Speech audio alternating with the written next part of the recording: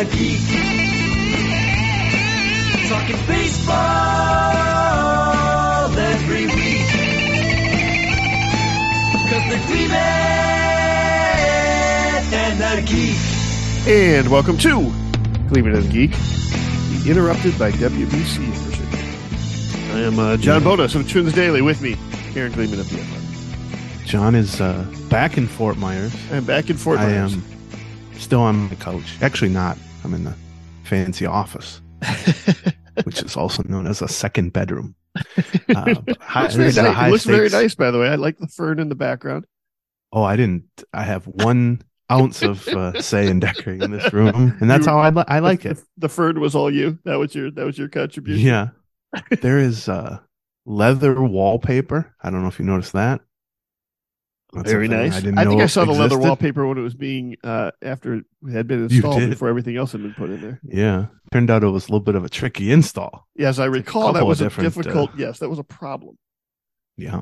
Anyway, I'm in a nice office here talking to you about the return of John to Fort Myers, but like half the Twins team have exited right to go to their respective WBC teams. Although, well, no, because Duran was he the only Dominican rostered player, and he opted out. But the Dominican team was played the Twins yesterday in an exhibition game. They're managed by Nelson Cruz, so it's sort of a little bit of a crossover there. But I know everybody was excited to see Nelson Cruz back.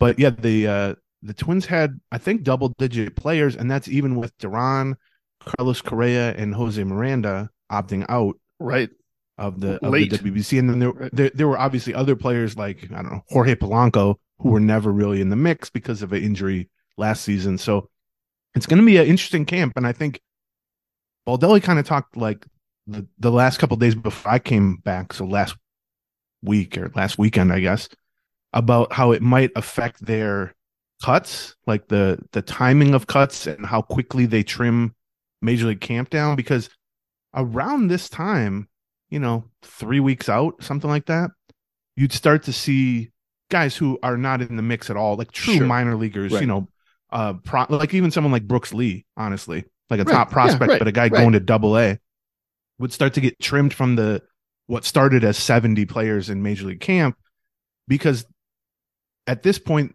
in a typical spring, they stopped doing split squads.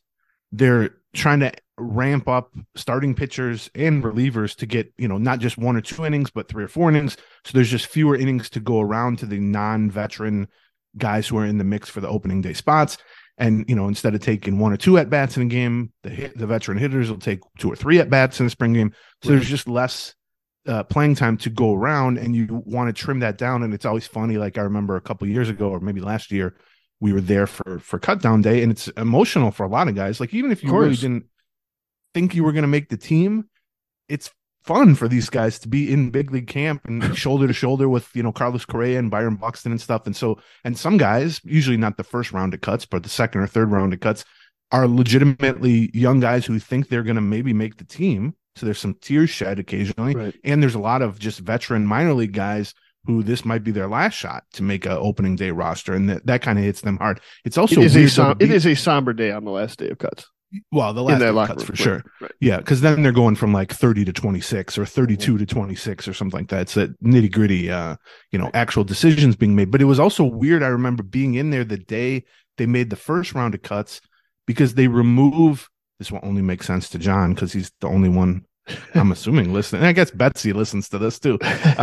She's been in the club's spring clubhouse. But we got some people. Okay, so we got plenty of people who've been in the clubhouse. It's not that exclusive a club. But they remove that sort of initial middle bank of lockers, because that's the temporary bank. That's like right now, it was like Aaron Sabato and Chris Williams and Ed Julian, like all the Double-A, Triple-A guys who are like, well, they're not really competing for a spot on the team, but we're going to put them front and center here. And then you come in one morning just expecting that to still be the case, and that whole block of lockers has just been removed because 10 players have been removed or whatever. So it's an interesting, but getting back to my original point, 44 minutes later, as I'm wont to do, Baldelli kind of said, well, it might not be a typical cut situation, because we're losing like 10, 12 guys to the WBC. So the idea that Right. we don't have enough playing time to go around, it might be the opposite. We might need bodies.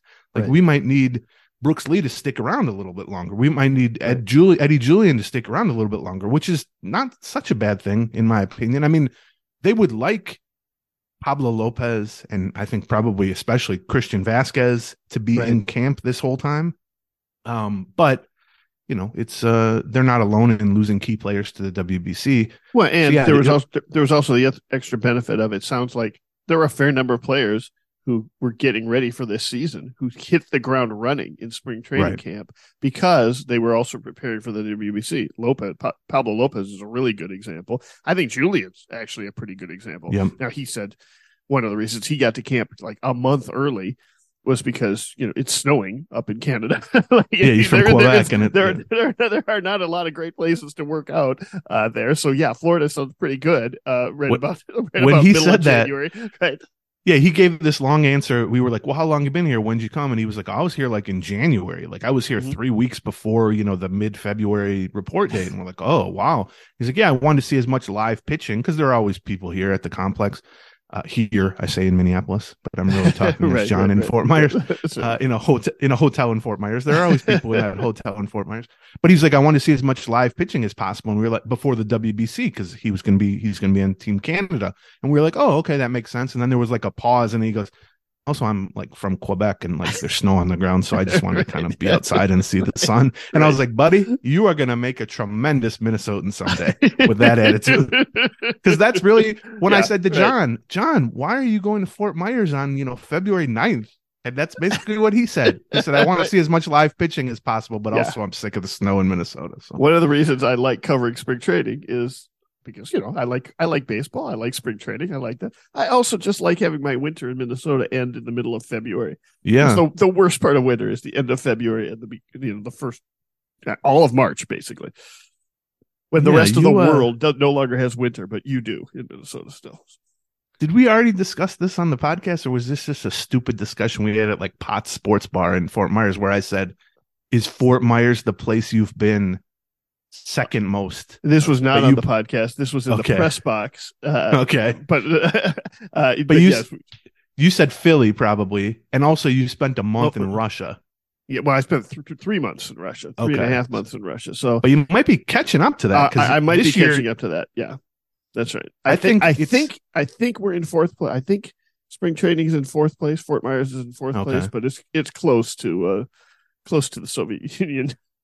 I've amended my list, which is a much funnier and shorter list because I don't go anywhere, obviously. Like the 2 weeks, I spent 15 nights in Fort Myers just now, and I believe other than going away to summer camp when I was like a teenager right, or a preteen, that's the longest I've ever been away from home.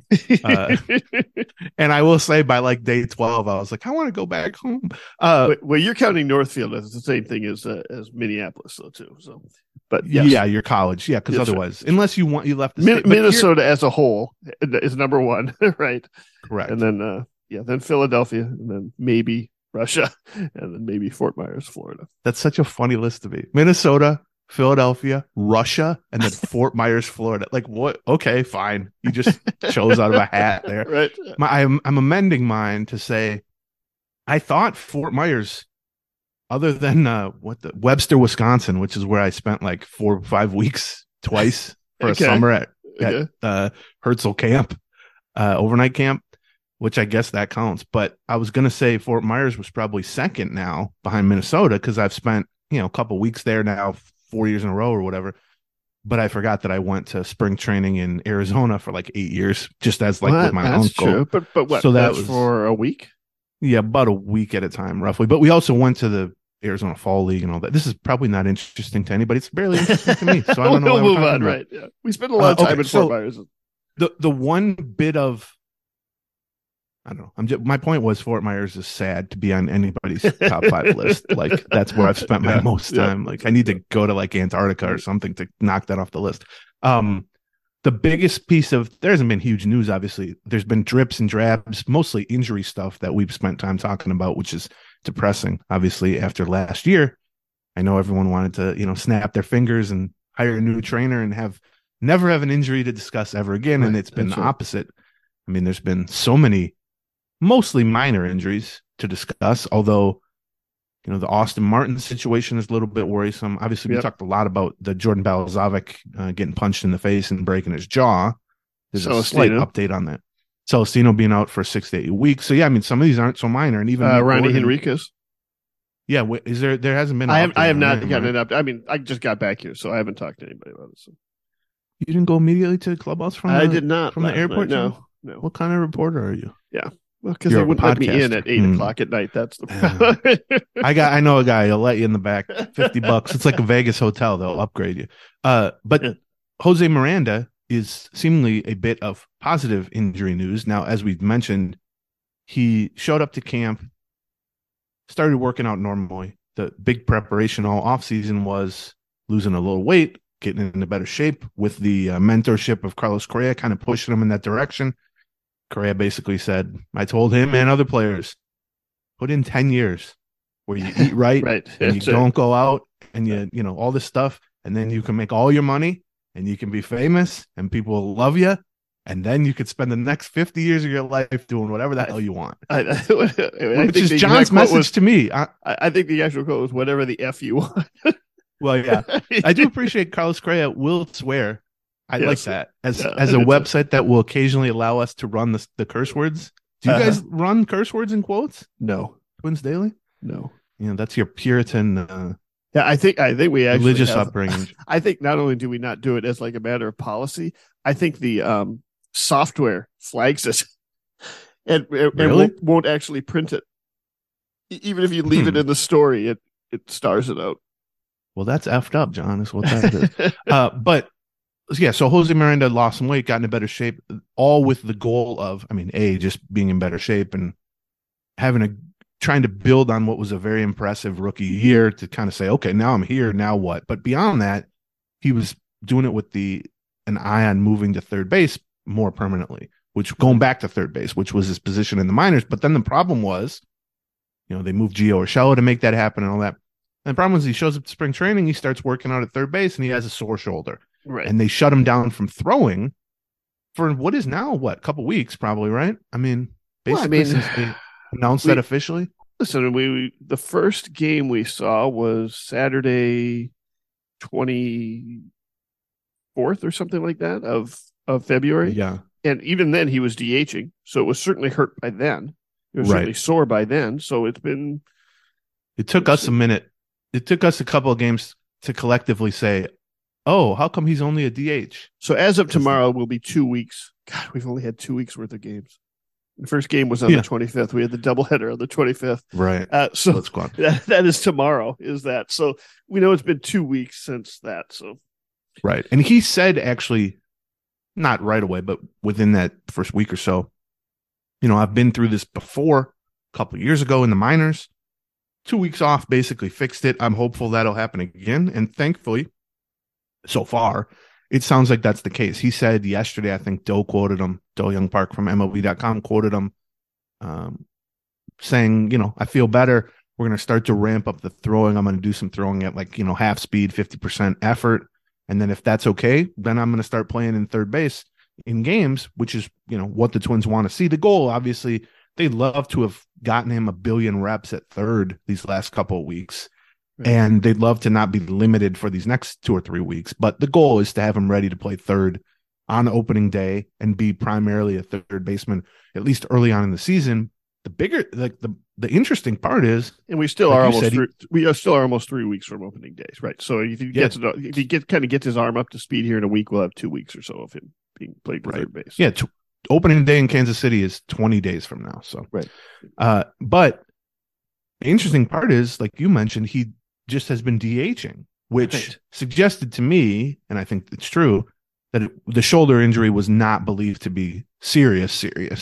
Right. Because it's one thing to be like, well, it only really hurts when I throw. And it's another thing to be like, it only really hurts when I throw. Also, I'll just go out there and hit like normally. Right. And he had homers in 3 consecutive at-bats over 2 games. Right, I think he has 4 homers overall. I think that happened since the last time we recorded. Like that happened like that last weekend, right? He's crushing the ball, which is great to see. Obviously, regardless of whether Jose Miranda is your starting third baseman, your part-time third baseman, you're starting for DH, first base, whatever. Right. The bat is what's carrying. Like the bat is what makes him exciting. All that other stuff is just sort of, Right. you know, on the margins of his value. And for him to show up in better shape, the power, you know, the 20 pounds he lost or whatever didn't sap any of the power. That's always my fear with myself. That's why I can't lose that much weight. I'm worried about my power. I don't want to become a singles hitter. So yeah, well, the Miranda. One of the things you're fond of kind of pointing out is, you know, if he can't play third base, you know, they'll just move him to first base or DH, whereas, you know, maybe move Kyle Farmer or one of the other guys. Like we've got a bench full of guys that probably are not first baseman / DH, but are going to get some at bats there, right? What it means, though, if he can play third base, is it allows you the chance to make a move mid-season or at the trade deadline for a big bat, and bring in a really big bat. If you, or next offseason, like this is a process where they just want to see how he can do at third base for a year, and if he can hold it down for 2023, 2024, 2025 before he ends up being pushed out of the position at some point, fantastic. Then that gives you that much more flexibility at first base and DH to either rotate people in and out to rest at DH or to get yourself a legitimate difference maker that you can plug into the middle of the order. So. Yeah, and I mean we talk about the defensive spectrum a lot. The idea that you'd love for anybody to be able to play catcher or center field or shortstop. That's one end of the spectrum, right? But as we talk about a lot with prospects, as they almost everybody, if you're a great high school or even college player, you're a middle of the diamond player at that point most of the time. Right. Like we always use Miguel Sano when he signed with the Twins at 16, he was quote unquote a shortstop. Like, okay, whatever. Right. You move down the spectrum. You go, shortstops go to third base or second base, or sometimes third baseman like Miranda. Well, actually, Miranda was drafted as a shortstop also, but go to third base, and then he moved to first base last year. And the benefit, like you mentioned, and Joe Mauer was always an example of this, but just in general, is the further on the difficult side of the defensive spectrum, the shortstop, catcher, center fielder side, that you can keep someone and have them be a passable even defender there. It has huge benefits, not to the defense necessarily, but to the lineup, because there's only one first baseman and only one designated hitter. And for instance, I remember when Joe Mauer was winning Gold Gloves and Silver Sluggers at catcher, and people said, well, why is he so valuable? Like, if you look at his hitting, there's 20 first basemen who out hit him, like the power numbers and everything. And it was because he hits like a first baseman, but he takes up the catcher position, which then leaves first base and DH open for Justin Morneau or Jim Thome or, Nelson Cruz, that type of thing. And so that, I think, is the key with Miranda. It's not that his value is going to be much different at third versus first or DH. I think it could be somewhat better at third if he's like an average-ish third baseman. But if he's a below-average third baseman, that's not much more valuable, in that context than just being a decent first baseman. Right, you lose the bonus you gain for playing third base. You lose if you suck at third base. Right, like you give back runs. Right, absolutely. But the thing you just said, which is okay, well, if he's at third base, which is where they want to play him, that means if healthy, Alex Kirilloff can be at first base. That means the DH spot, they can continue to rotate guys through with matchups, which is what they really want to do. Or it means Trevor Larnach can be the DH. Or 2 months into the season, Matt Wallner can come up and be the DH and just be a slugger. Yeah. It just means you can just figure out what, honestly, Ed Julian can come up and play first base or DH. But if Miranda is instead across the diamond at the other end of the defensive spectrum and he's playing first base or DH, then all of a sudden you only have room for Kirilloff and nobody else. And then all of a sudden you go, well, where are we going to fit Larnach? Where are we going to fit Wallner? Where are we going to fit Julian? And it becomes a tighter squeeze. And on top of that, what you also mentioned is, well, then who's playing third base? Kyle Farmer, Donovan Solano, Nick Gordon. These are all not bad options, but they're not players you want to play every day. And so you end up they're certainly not middle of the order bats. Right. So you end up kind of trading the flexibility of having Larnach, Wallner, Julian, somebody like that playing first base DH when Miranda's at third, versus you're basically swapping one of those guys for Kyle Farmer or swapping him for Donovan Solano in terms of the lineup. And so that's the the added value that gets tacked onto Miranda. Well, I'll also just mention, like you said, this is something that the Twins are dealing with Miranda, but it's also something that we've seen deal with across so many different players, in part because they have players with a lot of flexibility. Right. Maybe they have pushed a little bit too hard, or maybe not too hard, but who are they're trying to keep at, more higher on the defensive spectrum, right? So you mentioned Julian. I mean, he's another great example of this, right? Somebody who they clearly want him to get as much time at second base as possible to see whether or not he can whether or not he can be a passable second baseman, not even an average second baseman, right? But just somebody who's just someone you don't consider a butcher there, I'll also bring up old friend Luis Ariz. Yeah. I mean, Ariz is another guy where they never ultimately the answer they settled on was I think he's a first baseman. Right. And as such, he became expendable. I mean, not something that they right. Which it changed the way you perceive his values. They still got good value for him. I mean, we talked about that trade a ton, but once he was in the same bucket as Kirilloff and Larnach, and for that matter, Miranda and guys like that. And once you're saying, okay, well, he won the batting title last year, but he had a 810 OPS. And then you go, well, how does that compare to first baseman and DHs? Well, it's good. It's not like amazing. Right. Once you're compared to that, then it changes things. And we saw that down the stretch last year. Ariz was great for a batting title. It kept him healthier. He was, I thought, passable right away at first base defensively. But then we saw what happened when Jorge Polanco got hurt for the final month, basically, or longer, I guess, 5 weeks of the season, that they didn't feel comfortable moving Ariz back to second base, whether because of defense or injuries or, he was getting comfortable at first base, whatever it was.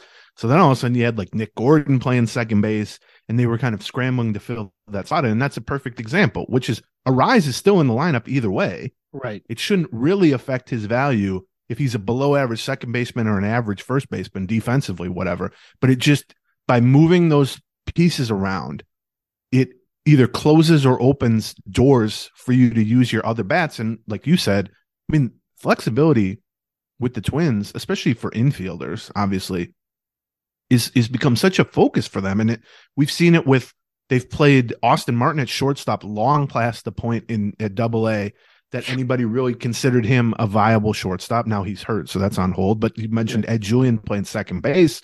Brooks Lee's playing shortstop, and he'll probably go to the minors and play shortstop. Not because the Twins think he's going to be their everyday shortstop, because I don't know if people have heard, but they signed a guy to a long-term deal to play shortstop. Right. But because there's no doubt. Well, there is downside, like in terms of reps, but the belief is like, okay, what happens if Correa gets hurt for half a season? Then you want Lee to be able to play shortstop, and you're showing off these guys for other teams that maybe view someone at their highest position that they could possibly play. And there's also just the belief that, if you prove to be a good shortstop, moving to third or moving to second or moving wherever isn't that difficult. And we've seen it even with the outfield. Royce Lewis played outfield because they thought he's got the tools to play the outfield. I think they envision, and it doesn't surprise me because Baldelli comes from a Rays organization that did this more than any team I've ever seen under Joe Madden, especially, but they still do it. They would have lineups where it was almost like the positions that day were chosen out of a hat. Like it's the same 7 or 8, 9 guys. But like one day, and Madden even did this with the Cubs. I remember he would have Chris Bryant, who was the reigning MVP. And like twice a week, he'd just go out and play left field instead of third base. Or he'd go play first base, and they'd have Ben Zobrist just bouncing around the diamond. And there's definitely a belief, I think, especially after last year, when there were times in September of last year, the Twins had 9 healthy guys and couldn't figure out how to build the defense around them because they just had 3 first basemen and 2 left fielders and whatever. They just love the idea of grooming these prospects to be able to play basically anywhere. It also, I hadn't thought about this, but this is almost a non-sabermetric point of view, but it also allows them to try and find the right magic formula, for lack of a better word. Like if you're in the middle of a stretch where you just don't think you're scoring enough runs, well, then maybe, you go a little bit worse on the defensive spectrum, Right. but you get more big bats into the lineup, right? And you make sure that Miranda is going to be at third base, and I'm going to move a bat into the. I'm going to call up Julian to play first base, something like that. That's how I'm going to. Right. That's how I'm going to address this power problem that we've got, or this offensive scoring problem. On the other hand, if you're like, well, yeah, we're scoring runs, but geez, look, we're booting the ball all around the field. Well, maybe we get Farmer over at third base, and we're going to put Miranda at DH or at first base, right? And we're going to put Larnach at DH, something like that. It does, and we're going to put Taylor in left field, or Gallo at first base, and Taylor in left field, and you could F around with things a little bit to try and find the right mix. Yes. Overall, I'm not sure that it changes the value of the lineup very much, right? Like you said, whether or not does it matter where Miranda is playing in the field, whether he's playing DH versus where Farmer is, etc. But it does allow you to sort of react to other teams that you're playing, or to the in matchups too. Let's say you're facing a lefty and you go, we just want as many righty bats as possible. It obviously helps if some of those righty bats, if Kyle Farmer can go out and fake left field for 6 innings, it helps him get into the lineup. And I also just think if you have mostly guys who are kind of locked into one position, even if they're very good at that one position, and one of them goes down, a second baseman goes down, then you're like, well, who do we have who can play second base and fill in for him? And that's by definition, that's very limiting. Like, if you don't have a top second base prospect, then you're just playing some utility guy there or whatever. But instead, if your second baseman goes down and you go, well, we got 2 shortstop prospects and a third base prospect, and actually this guy who's playing first base can play some second base, and then you're not having to go as far down on the list of understudies before you get to somebody who can step in and actually make an impact. And I think that's kind of the scenario, that the utopia of fielding flexibility that the Twins envision. Now, saying someone can play a position and having them actually be able to play the position are sometimes two different things. Although I didn't think Julian was he didn't look out of place in the, 5 games I saw him play second base. He looks not like a major league, he's a great second baseman, but you wouldn't look at him and go, this guy's never played second base before. I mean, he turned a couple of double plays. He makes most plays that are hit to him. I mean, that's kind of what they're asking for, basically. Yeah. But I mean, the other thing is that, it's great to discuss flexibility and the advantages to flexibility. You'd probably still trade. I want a good number 3, number 4 hitter in my first base and DH spots.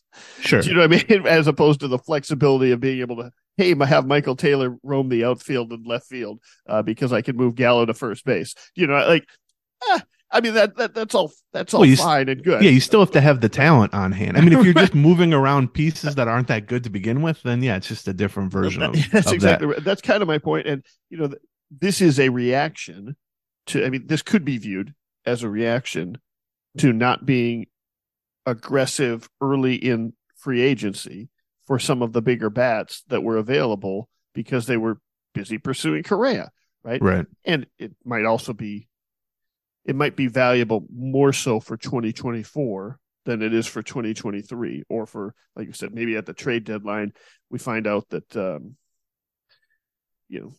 who's the Pittsburgh guy? Brian Reynolds. Yeah. The Reynolds is going to be moved, something like that. Well, maybe we've got room for Reynolds that they can go out and get something like that too.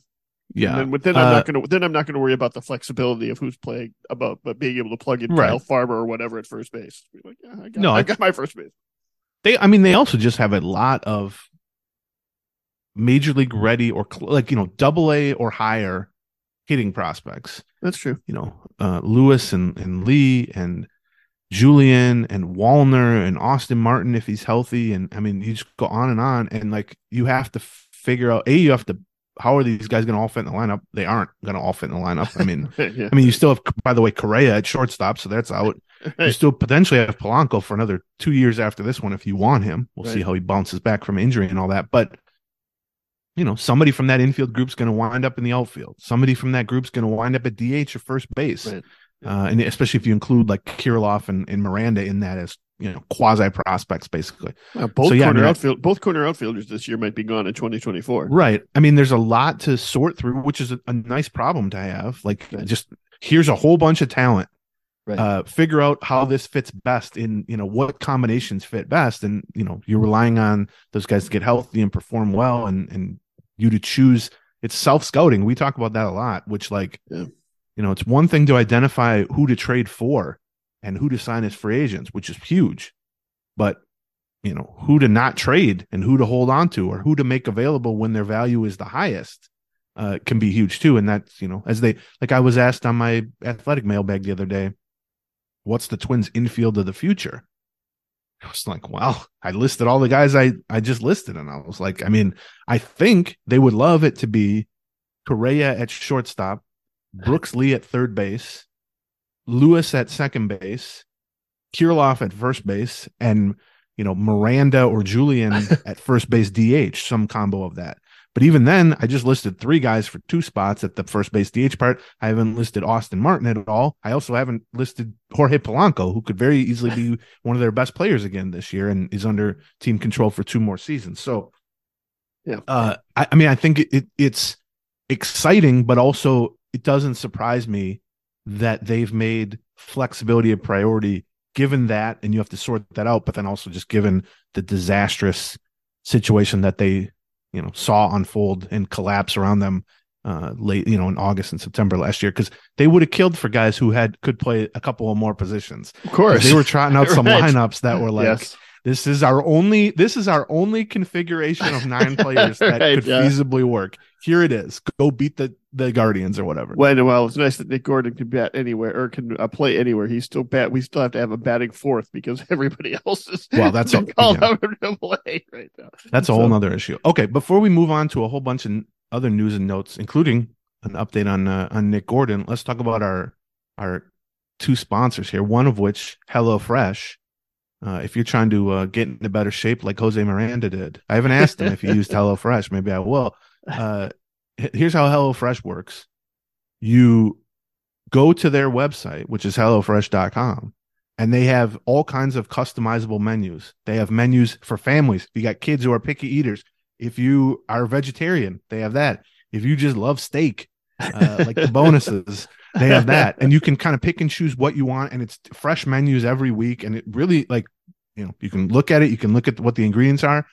They send it to you with all the ingredients pre-portioned and packaged and fresh, right to your doorstep. And they send you a recipe card, but it's like such more than a recipe card. Right. It's got step-by-step instructions that are very detailed with pictures, which is very helpful for me, who, when they say chop some ginger up, and I go, right. What the hell? What? How do you chop ginger? Pictures of it. Right. Yeah, exactly. It's very helpful. Right. Yeah. So I know you and Chrissy cook it all the time and post pictures, and it always looks like restaurant. Well, quality. that is.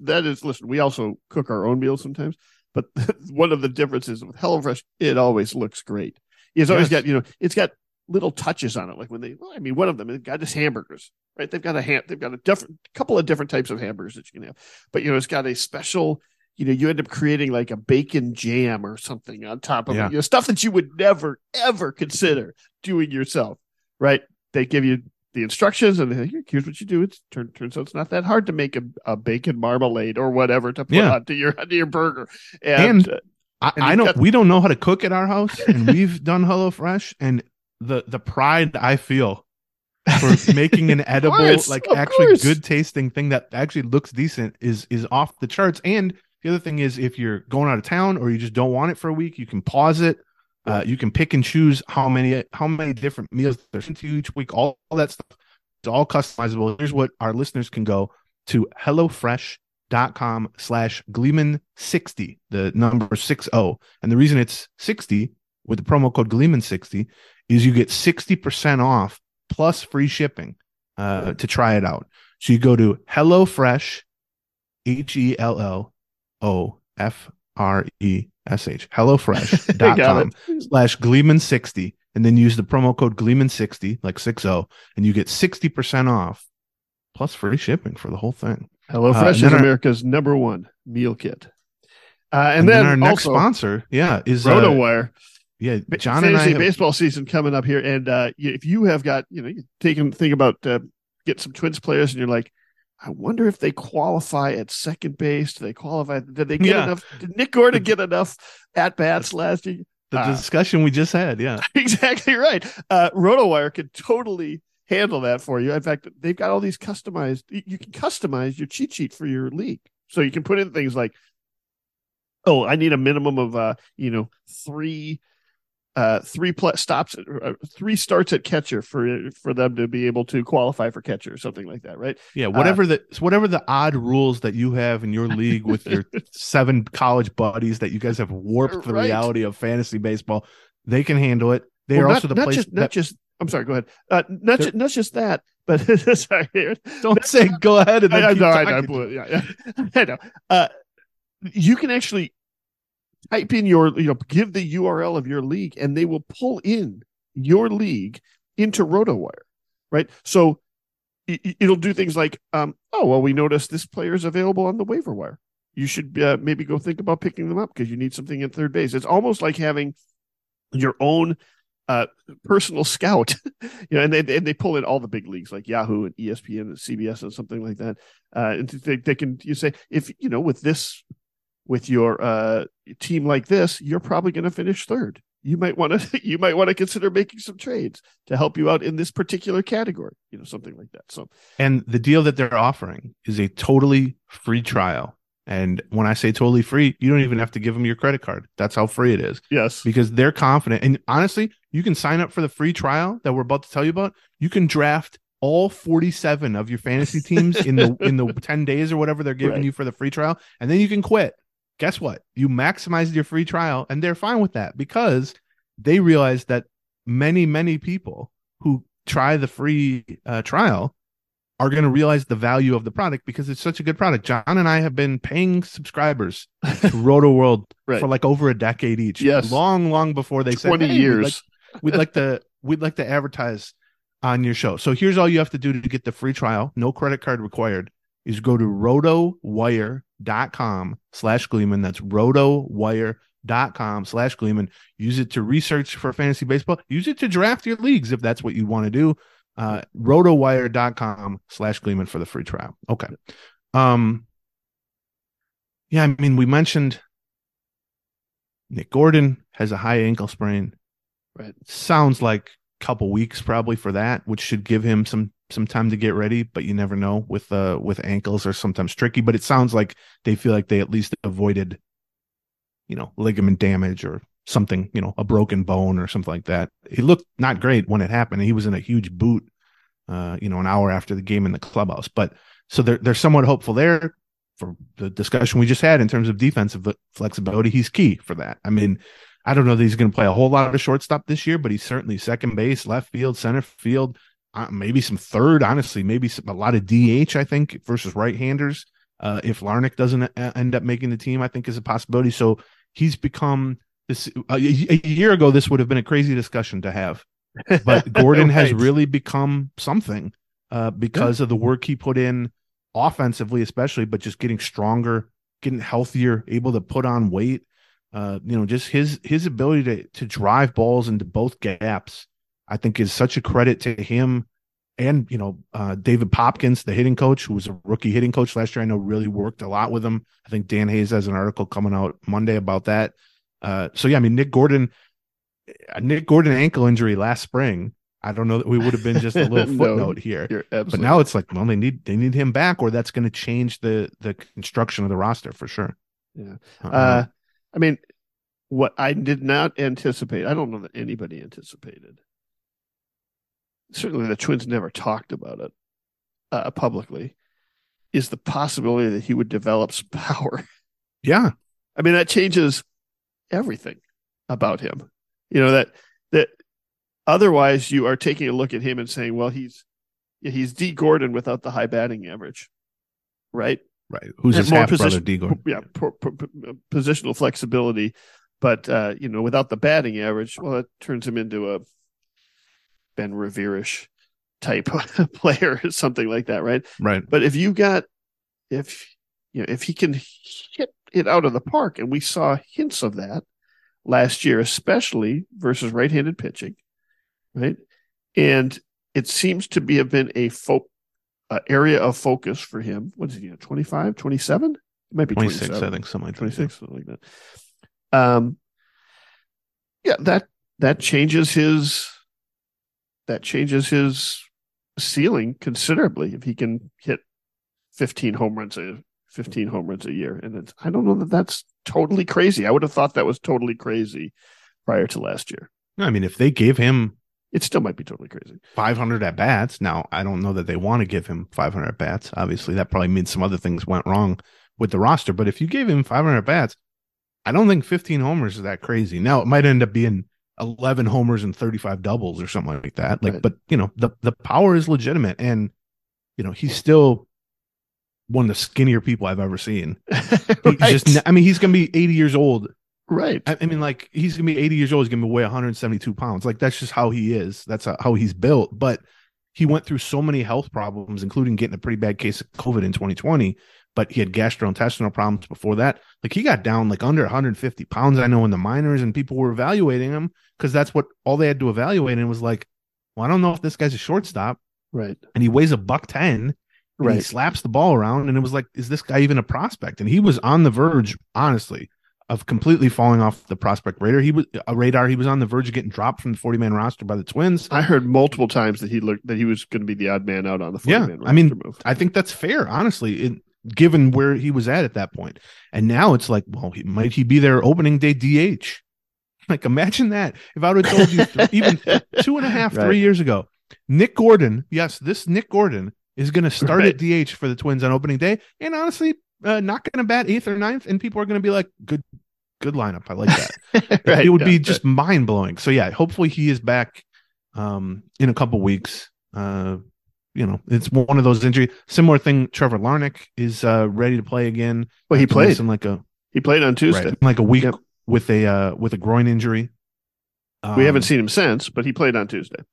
Yeah, we'll see if we maybe see him in the lineup today on the road in Sarasota. The last of the debuts that we haven't seen on the position player side, at least, are Buxton, Polanco, Kirilloff. Right. And, it's not easy to do the math on why those are the guys we haven't seen. Buxton, they all ended last season on the injured list. Right. 2 of the 3 had surgery. Right. Polanco, I don't think, had surgery. Did he? As far as I know, he did not have surgery. Right. But it sounds like, at least as of a couple days ago, Kirilloff is getting somewhat close to game action or progressing towards game action. I haven't heard a ton about Polanco, although a week ago, I haven't either. Baldelli said to me Polanco would probably debut in a game before Buxton. I don't know that still holds true because I'm in Minnesota. But then I know, because we've gotten so many questions about this, like, what are they hiding? Why aren't Buxton, Polanco, especially, why aren't they playing in games? And I'm not here to tell you that they're 100% and they're both going to be all-stars this year and nothing's wrong physically. I can't tell you that. But what I can tell you is the Twins and a growing number of teams don't see that much difference or that much added value in spring training games versus simulated games and work in the batting cages and live batting practice and backfields work and all that stuff. And we saw it with Correa, who waited until March 1st to debut, and he basically said, he got a hit in his first at bat, and then he talked to us afterward, and he said, well, I wasn't just sitting over here sitting on the couch while the guys were playing. Like, I was getting more at bats. Like, I can get 50 at bats in a day of live batting practice or cage work instead of waiting 2 hours to get 2 at bats in a game. And I think Buxton, especially, even during the regular season, is not someone who takes batting practice on the field, or very, very rarely takes batting practice on the field. He's a guy who likes to work in the cage with the hitting coaches, likes to be able to stop between pitches and analyze and look at it and, take kind of out of the spotlight cuts. And I know Doe had a video yesterday of him on a backfield, live batting practice off a pitcher throwing 100%. Right. Larnach was taking BP in that spot, and I think Garlick was the other one in that round of BP. Like, they will tell you, with Buxton especially, that not getting into a game or not having played in a game doesn't necessarily mean anything other than he's working on the side. Now, I would say, just from a sort of fan morale standpoint, go ahead and get them out in a game at some point. Like, Right. so if only so we have to stop answering unanswerable questions about this thing. But I mean, I do think, let's see, it's the 10th right now. I would say if all three of those guys are still not in a game by like the 17th, 18th, 19th, like a week plus from now, then that starts to become a little bit strange. I don't think we've reached that point now, particularly when, you know, if you're in Fort Myers, like John is, you can see these guys working out. Like and taking at bats. Yeah. Right. And taking live at bats off of real major league pitching. It's just not in game situations. Right. So, you know, take from that whatever you will. But we had a conversation. I mean, literally the last conversation we had with Baldelli before we both flew home, right? Where, you know, you asked specifically about those three. And he did a brilliant tactic to initially evade my question, which was I asked him that and he went, "Ooh, I got to get a beer." And he cracked a beer. And then he was like, you guys want a beer? And then like 30 minutes later he was he knew his audience. We had a long talk about hazy IPAs from Northeast. He knew he was in a room with Phil Miller and John Bonus. Yeah.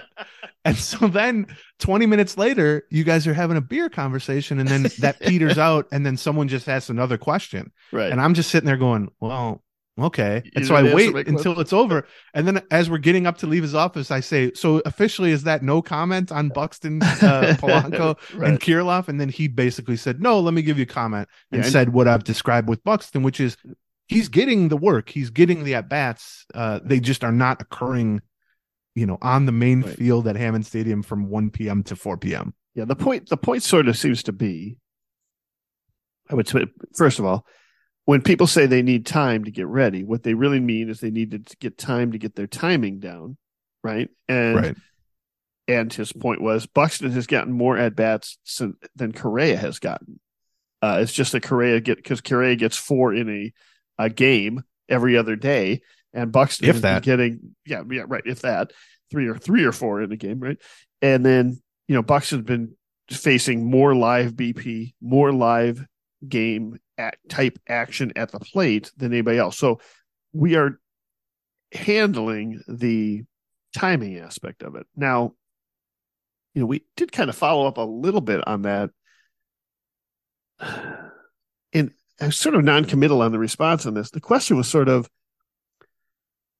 is this a strategy to keep down the wear and tear prior to the regular season of playing in the field, with specifically with Buxton and Polanco, right? Like, do you, is this, you know, we talked way too much at the beginning of 2022 about trying to give Buxton time off during the season so he's not running around center field and, you know, get him some time at DH or give him a full day off or that sort of thing, right?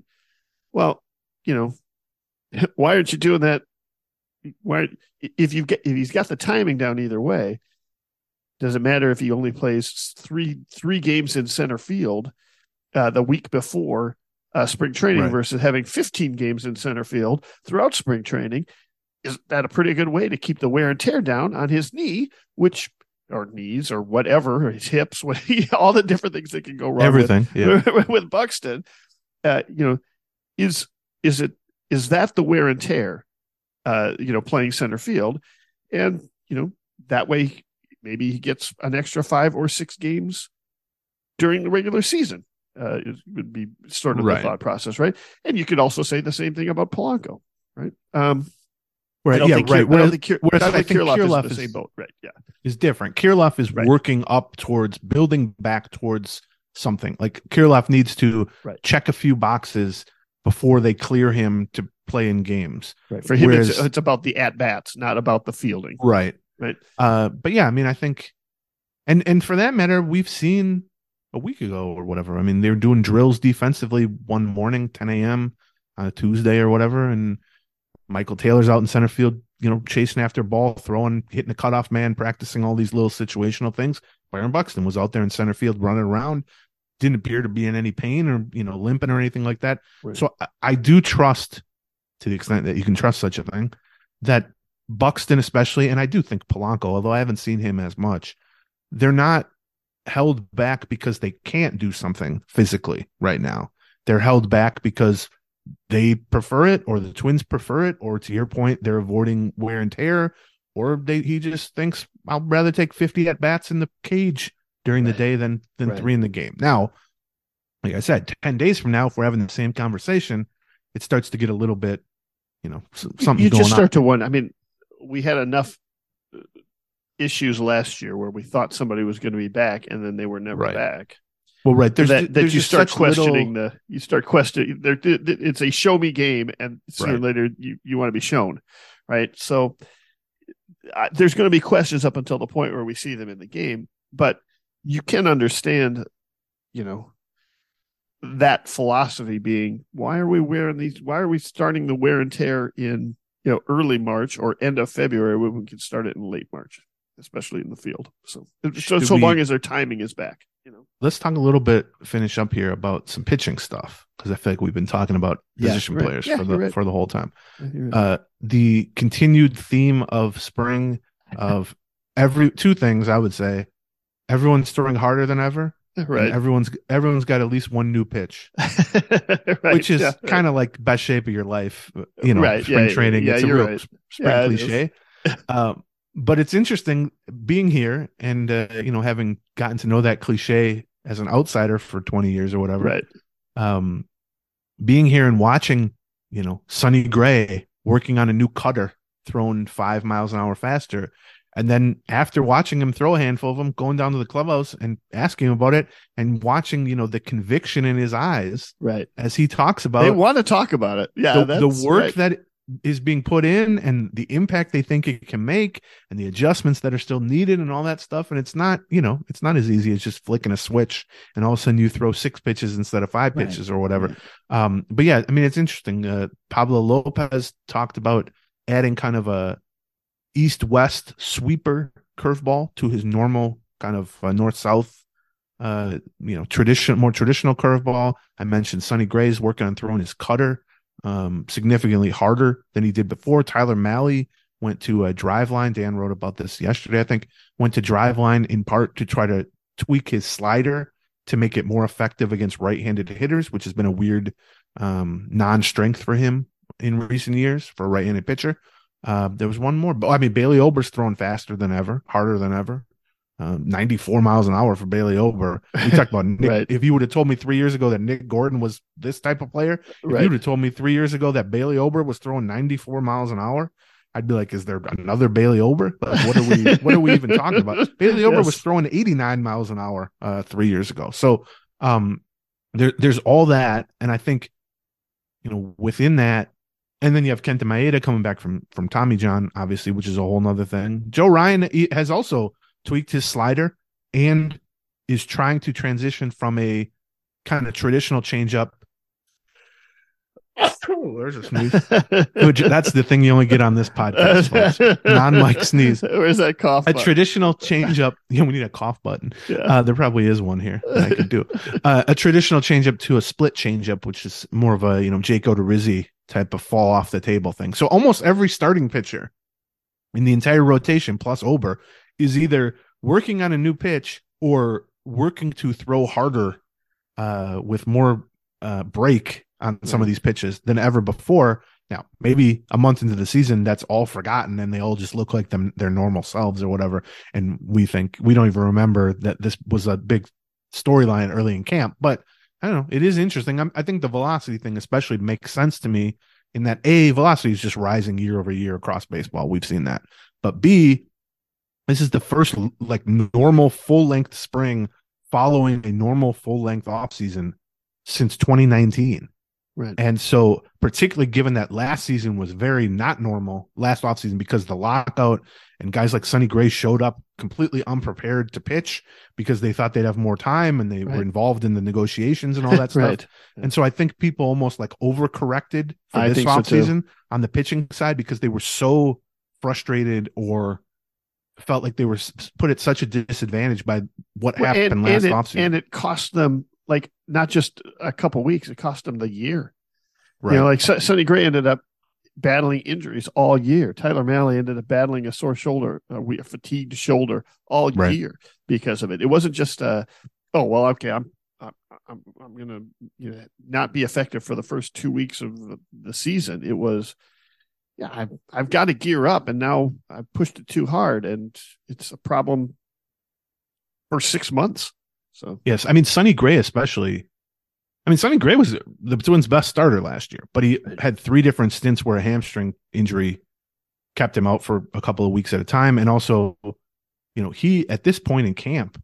Well, they hadn't even reported to camp at this point. But, when he reported to camp, he was so far behind that, he didn't even appear in games. He was just thrown on the back fields just because he was trying to work up. And he even said last week, I probably shouldn't have even been pitching in April, right? Realistically, because I entered spring training in a place where to build up to 3-4 innings was such a struggle for me because I hadn't really thrown all offseason because he was involved in all the lockout stuff. He thought they were going to end the lockout and say, okay, 4 weeks from now, everyone report to spring training. Instead, It was Monday, everybody reports to spring training. And so compared to this year, he's ready to go. He put in all kinds of work during the offseason, just physically. He looks very strong in his first couple of outings.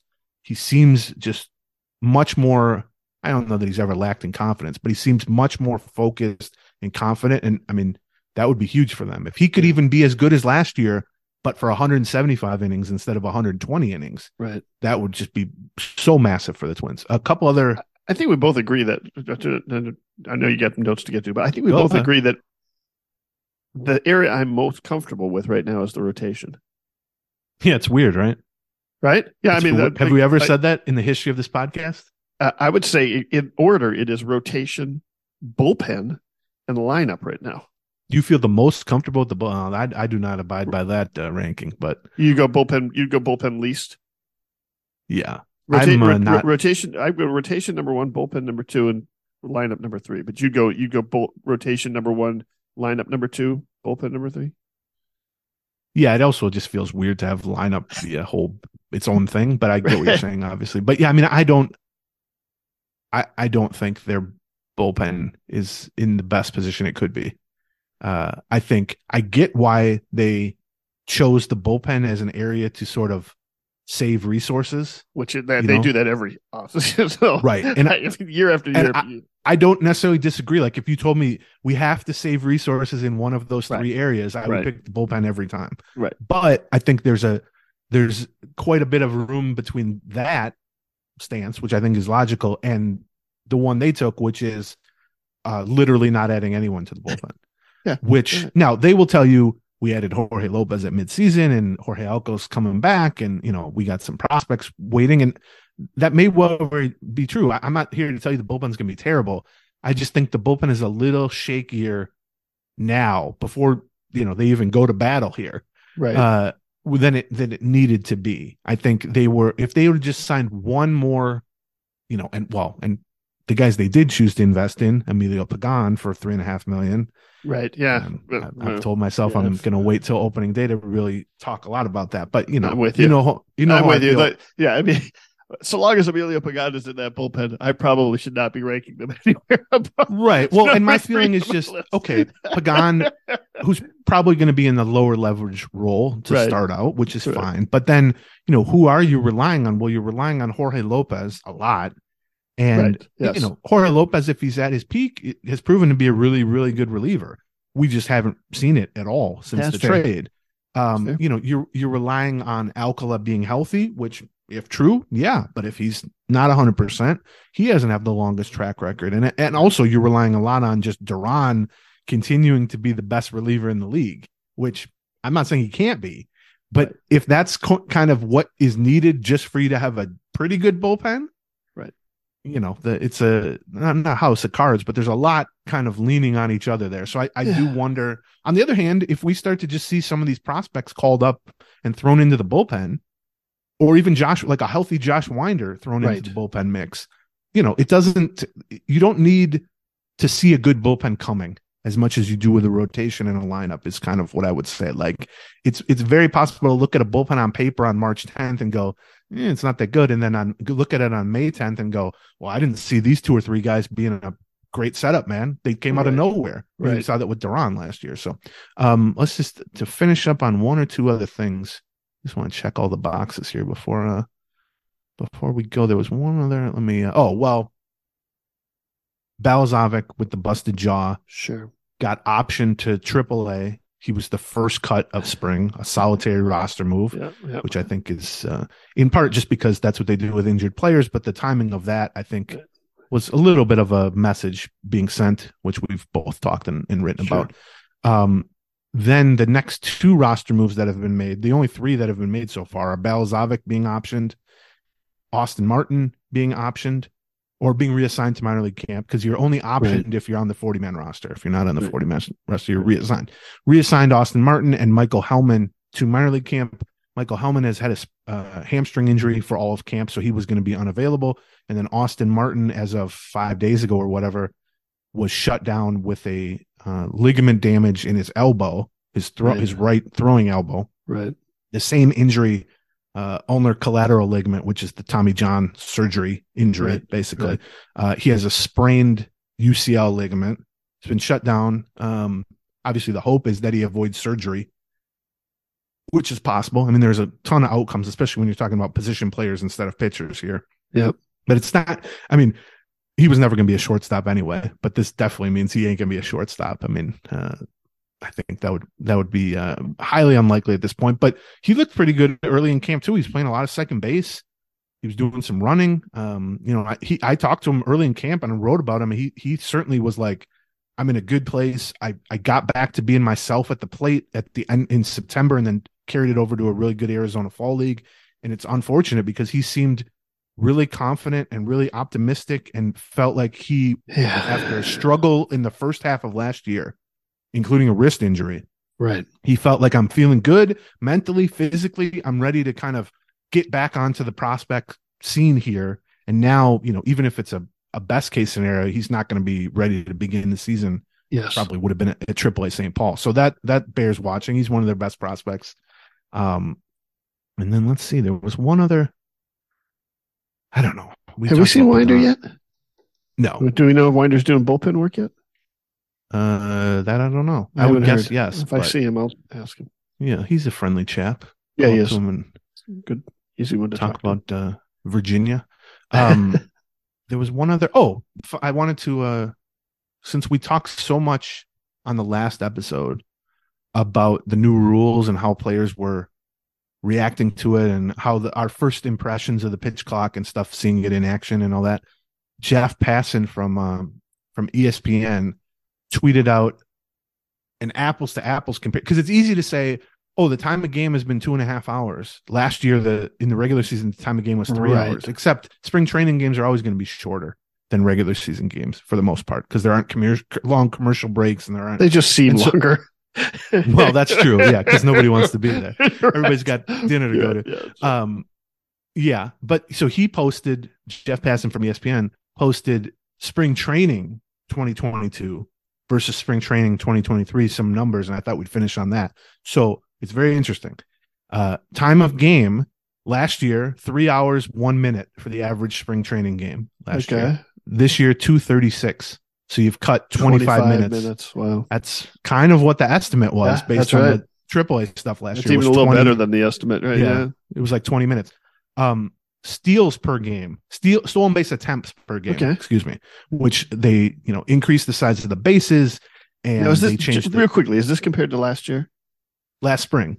Okay. Yeah. Okay. Last spring was an interesting spring though. It was a shortened spring training because of the lockout. So sure. So, I'm sorry, go ahead. Last year, 1.6 stolen base attempts per game. This year, 2.4 stolen base attempts per game. So 50% more stolen base attempts. Here's another one. Batting average on balls in play for ground balls. Okay. Which is the entire intent of changing the shift rules. Mm-hmm. That a hard hit ground ball up the middle or towards right field has a higher chance of getting through for a hit if the fielders are limited in terms of where they can position themselves. Last year, the batting average on balls in play for ground balls in spring training was 235, which means if you hit the ball on the ground, your batting average was 235, which is pretty bad.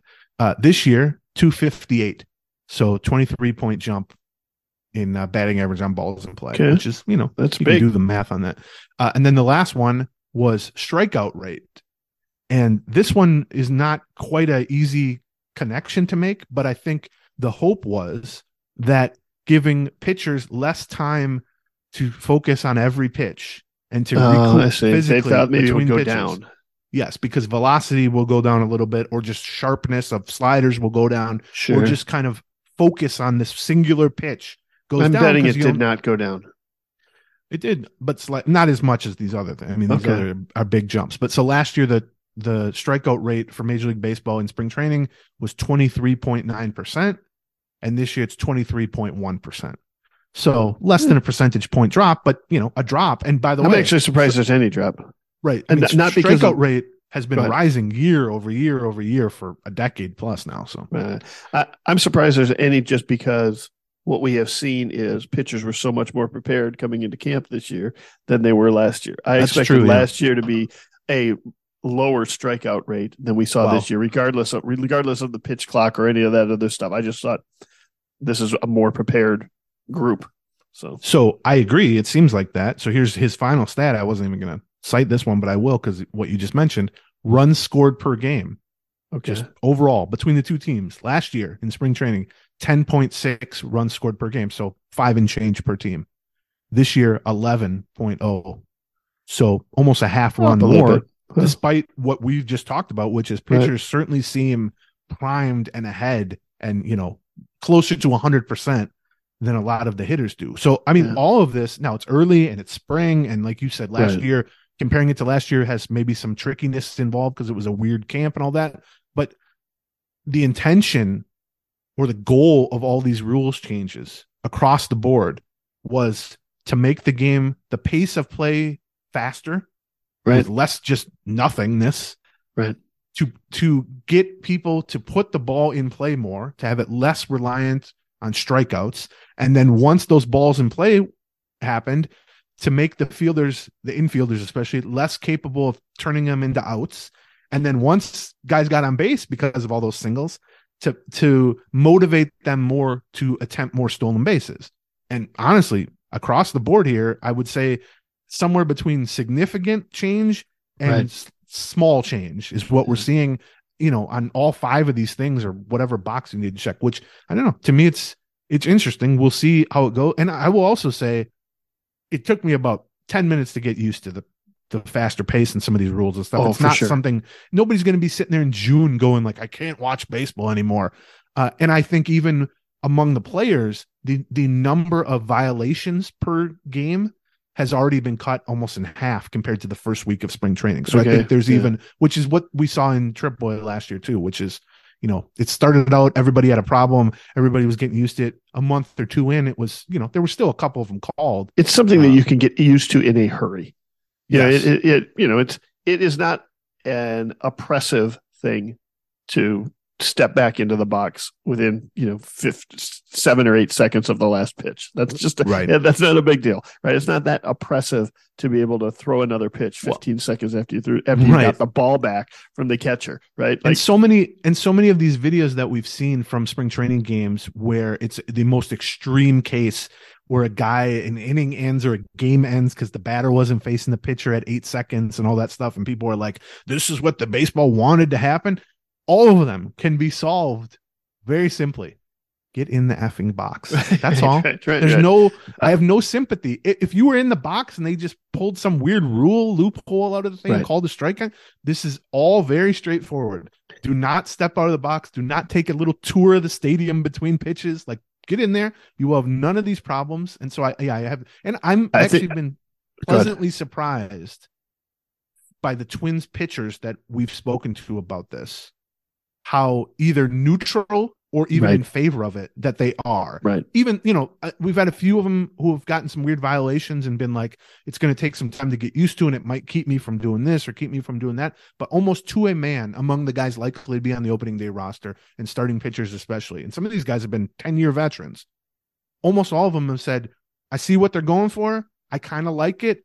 It's got we need to smooth out some rough edges, but I think by mid-season, it's going to make for a better game. And that's all you could really ask for, is for someone who's potentially individually negatively affected by it to be able to push that to the side a little bit and see the bigger picture of this thing, which is I was a little worried that we were going to show up to spring training and start asking pitchers about it, and they were all going to act like it was the worst thing they've ever seen in their entire lives and oppressive and all that. And instead it's been like, it's kind of weird. It's going to take some getting used to, but I think it's going pretty well. So I was going to say, I think if you do a survey, maybe I'll try and do this, just a Twitter survey or something of fans sometime by end of May, and you give them 3 options. And those options are, I dislike it, it's fine, or I wish we would have done this 10 years ago.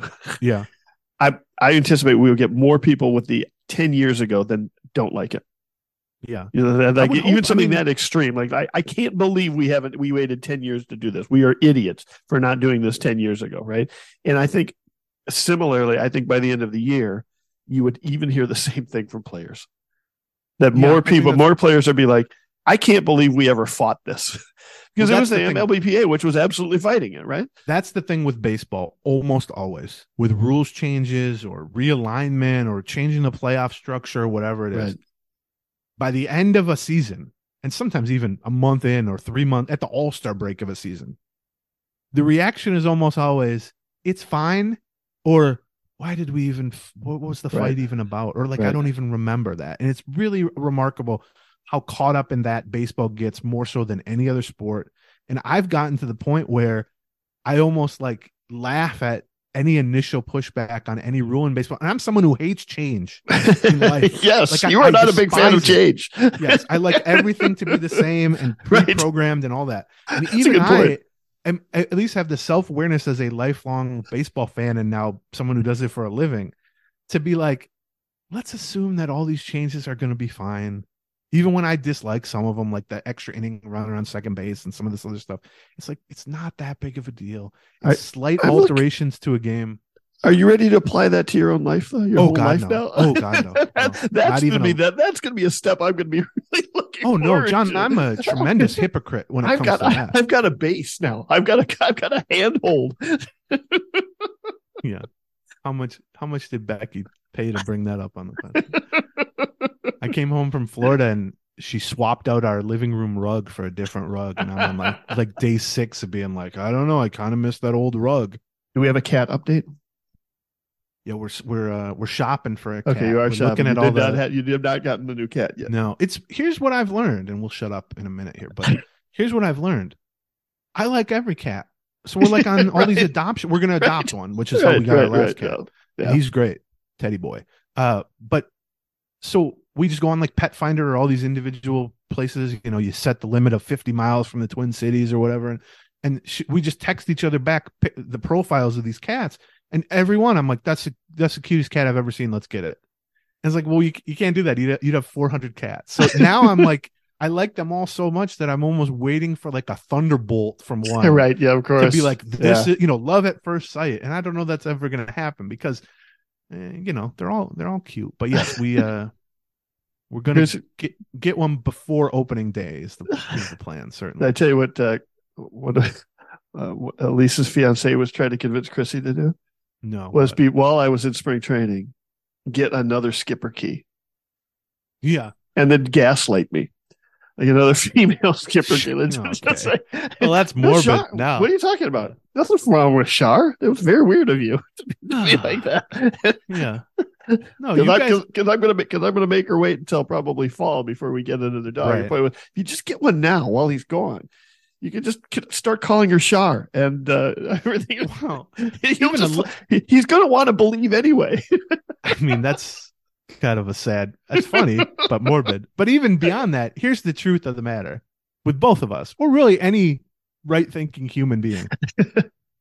If your partner or wife or girlfriend or whatever that you live with, while you were on a 2-week or whatever vacation or trip, got a new pet, you would come home and love it.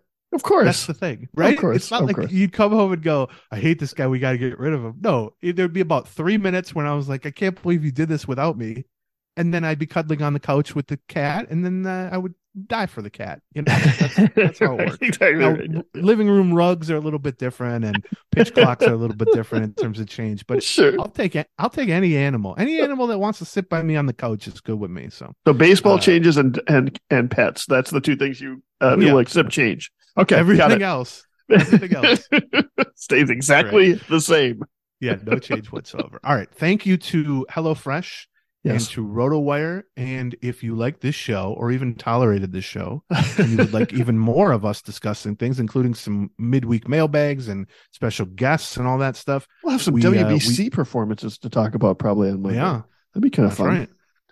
I'm hoping Ed Julian makes a name for himself for Canada so I can I'm hoping we see my article that I want to see Pablo Lopez in a start here pretty soon. Yeah. Patreon.com/Gleeman, Patreon, patreon.com/Gleeman for our midweek episodes. They're $1 a piece, commercial free, hour plus, some curse words dropped. Which I think you'll like it. I think we just did a mailbag Wednesday, and it could not. I think it was really fun to do a mailbag of wide open topics. And the mailbags, like I mentioned on that show, the mailbags have become the episodes I look forward to most. Right. Because they're the ones that are here's my capacity for change. And control. They're the ones that are least in our control. Right. We're sort of handing the wheel over to the listeners for what should we talk about?